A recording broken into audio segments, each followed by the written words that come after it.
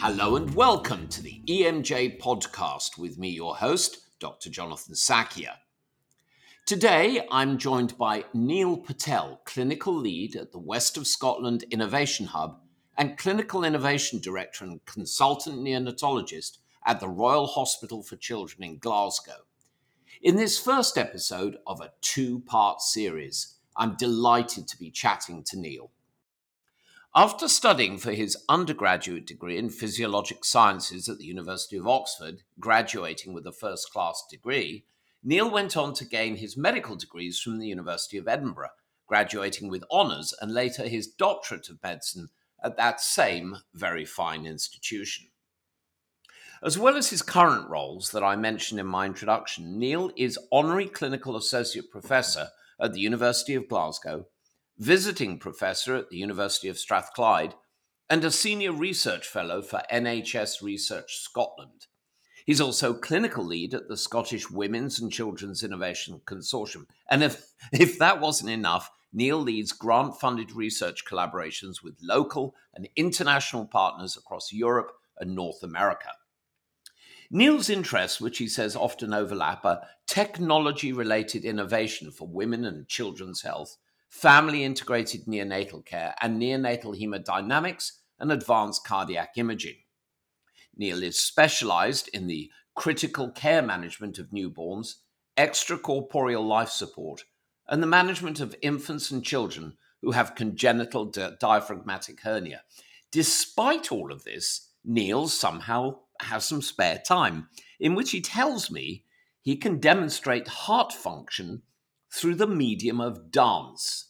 I'll be explaining how I met Neil, but there's so much to unpack that we've really got to get going. So welcome to the podcast, Dr. Neil Patel. What a pleasure to have you. Thanks so much, Jonathan. It's an absolute pleasure to be joining you on the podcast and really looking forward to chatting to you more. Thank you for the very lengthy introduction. Lengthy, my dear chap. It was edited down as I was reading all about you. It's like, oh my God, I could talk about this guy for hours and all the things you've done.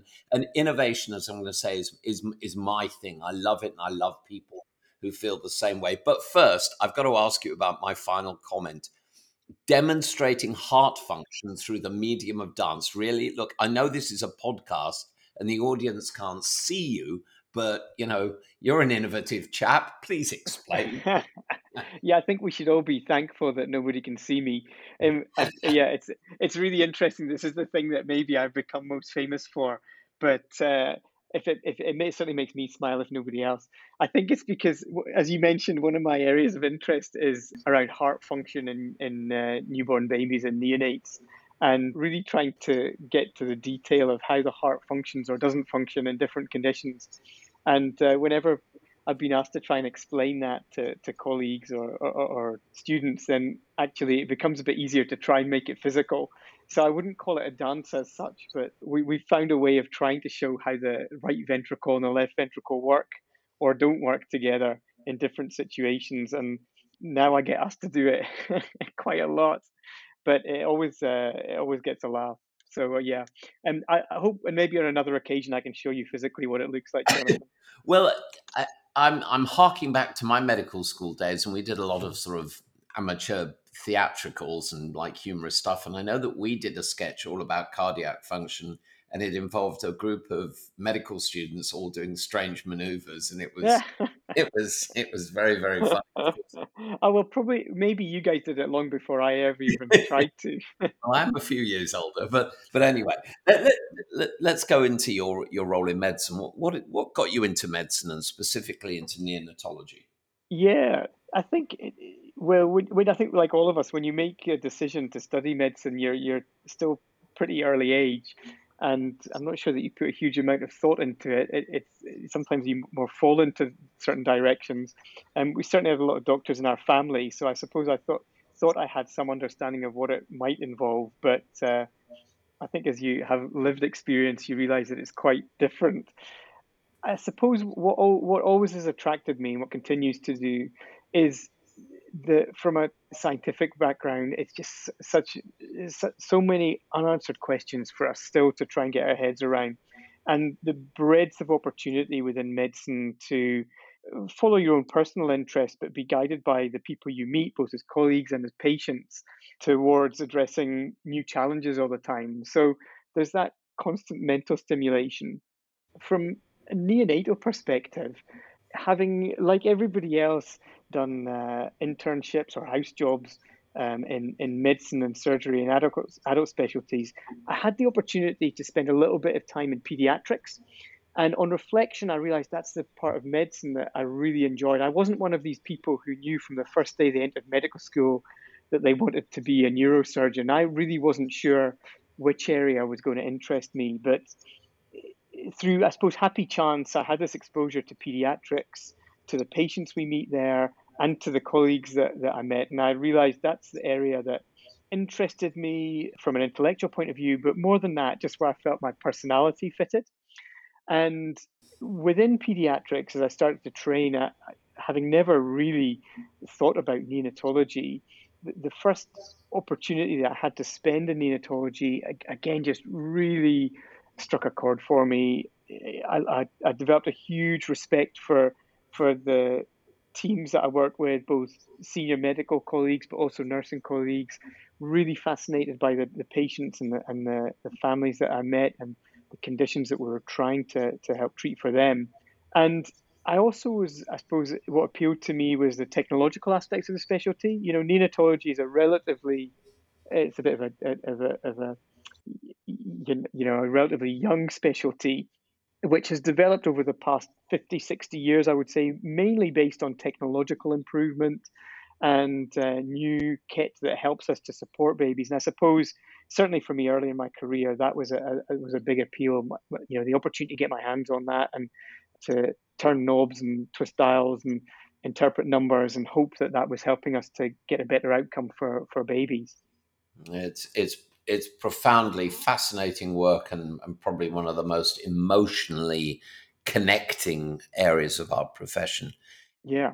A number of years ago, I was very humbled to be asked to help a pediatric surgical colleague in Washington, D.C., where I was working, to operate on monozygotic twins to fix their diaphragmatic hernias laparoscopically, Mm. which was, one of my areas of interest. And I know that diaphragmatic hernia is one of your interests, and you've published widely on it. Incidentally, we did publish these two operations as a case study, if you will. Kind of cool. Please tell folks who may not know about this condition, and although most of our audience are in the profession, many are not. So, but they're sort of interested citizen scientists. So please tell us about the condition and some of the research that you've been doing recently. Yeah, sure. It's I think, like all of us, we develop obsessions in specific areas, and diaphragmatic hernia has certainly become one of mine. As the name describes, the primary problem that was first recognized anatomically, many hundreds of years ago, is that these babies have failure of development of their diaphragm, usually on one side, but sometimes on both sides, very occasionally. And associated with that, in fetal life, the abdominal organs are displaced into the chest. So typically the bowel, occasionally the liver, spleen. And associated with that, there is abnormal development of the lungs. And increasingly, we appreciate also abnormal development of the heart and the circulation. And that's, I think, why these are really both challenging and very interesting patient group to treat for me personally, because this is not just a surgical problem. Yes, the operation to repair the hole in the diaphragm and to reduce the abdominal contents back into the abdominal cavity is a key part of the therapy of these patients. And so we really rely on those skills that you described, Jonathan, that you and your colleagues have. But what we've come to realize as neonatologists and intensivists is that a big part of the challenge for these babies is their cardiorespiratory management and their cardiorespiratory transition at birth, which is severely disrupted and ongoing through the early neonatal period. And it's a condition that sadly is still associated with significant mortality, about 15%, even higher in some areas, of babies will not survive through the neonatal period with diaphragmatic hernia. And that really is the call to action for many of us, both to improve survival, but also to improve outcomes, long-term outcomes for survivors. And the big area that has interested me, that kind of came to through serendipity, really was an interest in the heart function and the pulmonary circulation in these babies, because we know that pulmonary hypertension and ventricular dysfunction are now important determinants of their early transition and their early survival. So that's increasingly focusing our attention on how we can support the heart in those first few hours and days of life and optimize its function and hopefully improve outcome for these babies. And what's been, really rewarding aspect of being involved in their care and research in this area is, because of it being a relatively rare condition, is a really strong relationship that you build with other centres who are looking after these babies across the world, because we have to collaborate to research and improve outcomes, but also the collaboration with patients themselves and their families, who work really closely with us through local and national, international parent associations and patient associations. So it's been one of the huge highlights of my career so far to have the privilege of being involved in the care of these babies and their families. And we just hope that we can continue to move the needle and improve outcomes for them. But really fantastic group. And I think the other thing that it exemplify really is they're a condition that absolutely needs multidisciplinary input.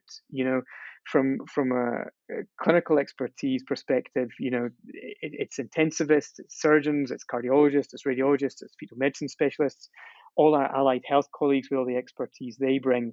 And it's about understanding the lifelong continuum for these patients, from fetal life all the way through to adulthood.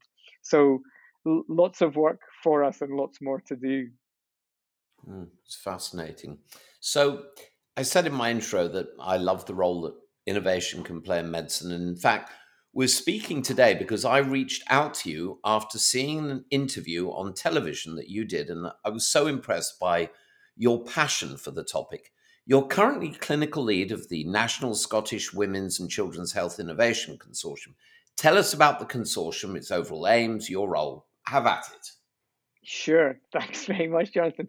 So, yeah, my interest in innovation, I suppose it stems from the same approach that we take with diaphragmatic hernia. We just want to make things better for our patients from point of view of their outcomes, but also their experience, and of course for our colleagues. And that's what really got me interested in working with people who can help us solve the problems that we have.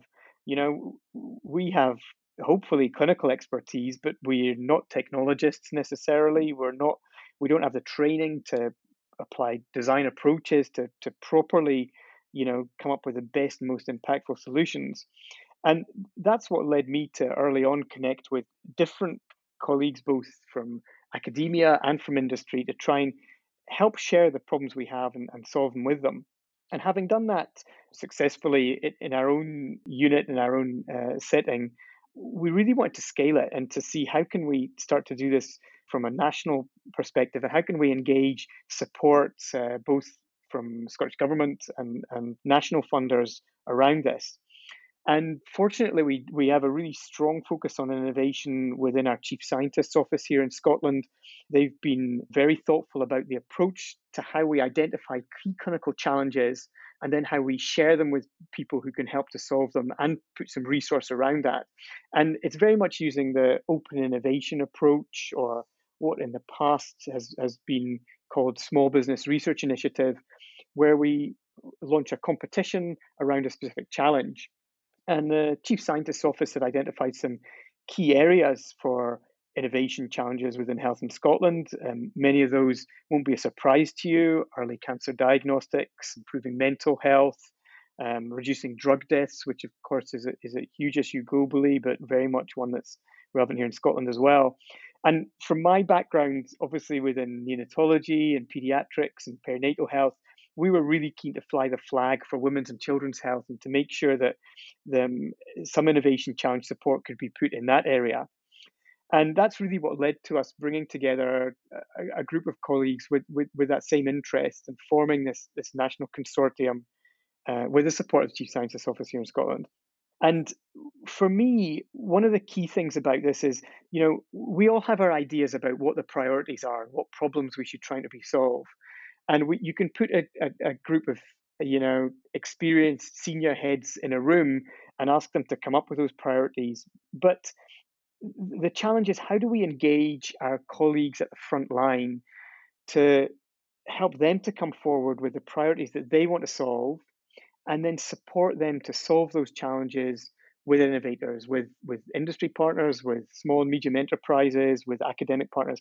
And for me, that was a big part of this work. So we put a lot of time into, first of all, just sharing this concept of what is innovation, what do we mean by solving problems, and also helping to reassure colleagues that it's good to work with partners in industry to do this. I think sometimes, particularly in our public health services, we have a little bit of a reticence and a guarded approach to working with commercial and industry partners. But the modern innovation approach is really one which flips that and which says we can't solve these problems ourselves. We absolutely need to work with the people who have the right skills and ideas in industry and help them to develop a solution that will work for us, but also that they can commercialize in the future for the success of our economy. So that's the approach we took. We really helped to try and socialize that concept. And then we put out a call to colleagues across Scotland to say, come forward with your challenges. What are the problems you want to solve that you want to apply this approach to? And we had a great response. We had nearly 25 really engaged clinical teams across Scotland who came forward with proposals. And the challenge for us was really then trying to identify the priority ones to support. And I'm really delighted to say that we have 3 innovation challenges now going live. We launched a challenge to seek technologies to support menopause care in women's health, and that is being run with a innovation delivery partner, CivTech, in Scottish Government, and that's well in progress now this year already. And we have 2 other challenges, one in neonatal care, which is around how we can test babies who have jaundice, which is a very, very common problem in their home environment. So how do we develop point of care technologies to do that? And we hope that will revolutionize pathways of care for these babies. And another challenge that will be led with colleagues through in Edinburgh around pediatric asthma management, and how can we use technology to identify those children who are really at greatest risk of exacerbations in asthma, and use that technology to hopefully intervene early to prevent them having severe exacerbation and admissions. So it's a really exciting approach for us, and we're really interested to see which problem solvers come forward to help us find the right solutions to these, and hopefully on the success of that to run lots more challenges in the future. So thank you very much for that. That was absolutely fascinating approach. And the TV interview that I referenced, you talked about a new incubator, the Mum Incubator. Tell our audience about the technology and how you got involved. Yeah, this has been a really interesting project for us, and a great collaboration with Mom Incubators, and in particular James Roberts, who is the original founder of Mom. And our story with Mom and our journey with them really started early on in their progress.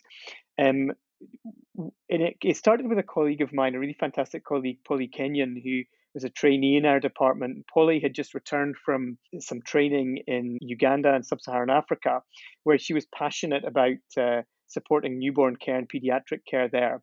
And she spoke to myself and one of my neonatal colleagues, Helen McDevitt, who's also really interested in innovative approaches to care, and explained that she'd like to work with more problem solvers who could help develop technologies for those lower resource settings. And she identified that one of the really basic challenges for babies born in low and middle income countries was actually thermoregulation. It's a simple but really fundamental aspect of neonatal care, which is that we have to keep babies warm. And we know that if you don't, they're at significant risk of early neonatal disease and of death, sadly. So that led us to look to see who was working in this space, who was trying to develop solutions to keep babies warm. And that's how we came across James, who had developed this concept of a portable, low cost, low maintenance incubator during his final year as a product design student. And he had really done a great job at developing this concept, so much so that he'd won the Dyson Award at that time. So we got in touch with James and said, look, we're really interested in this from a clinical perspective. We'd love to support your work and your development of this. And that started really an ongoing collaboration with James and with Mom as the company has grown. And we were really delighted through a number of years of kind of co-design and James bringing prototypes up to our unit and getting all of our staff, especially our nursing staff, to provide feedback for him, that he was able to work towards a final design product, which was signed off with full medical device regulation last year and is now in use in environments both in terms of Ukraine and in sub-Saharan Africa, where it's being used to support those babies, those ones that Polly had seen a few years ago. And we were involved not just in the co-design, but also in the clinical trial of the final device. We're one of 3 centres in the UK who supported that. And we're now actually exploring how we can use this device that helps to keep babies warm and maintain their temperature outside the neonatal intensive care unit in developed settings, in our own NHS settings. And we have a pilot with our labour ward at the moment to use the device to keep babies with their mums soon after birth, so that if they have problems with temperature regulation, they don't need to be admitted to the neonatal unit. And that has important clinical implications, but also capacity implications. It helps us to keep our beds free in an intensive care unit for babies who really need intensive care. So it's been a really great collaboration and partnership, and we've been delighted to see Mom grow as a company. And it's really helped us to understand the value, as I mentioned before, of that approach of working with industry to solve the problems we have and to do it in innovative and new ways. So, Neil, using the mum incubator as an example, how does one go about crossing the valley of doom with innovations in healthcare? Wow, that's $1 million question, I think, isn't it? And I think we all recognize there is this valley of doom where you've developed a successful, what you believe to be a successful solution, and you've hopefully done some great evaluation locally to show the impact and the benefits. But then the question is, how do you get to that point of scaling and adoption and implementation? And I would say that there are probably two big aspects of that. One is actually who's going to pay for it, who wants to pick up the bill to actually take on a new way of doing things, or new digital solution, whatever it might be. And the other is the culture change associated with that and the transformation. And as we all know, in very busy environments, especially healthcare settings, any change in practice, even if there are significant positives associated with it, is going to be challenging. And I think that's where a different skill set is required.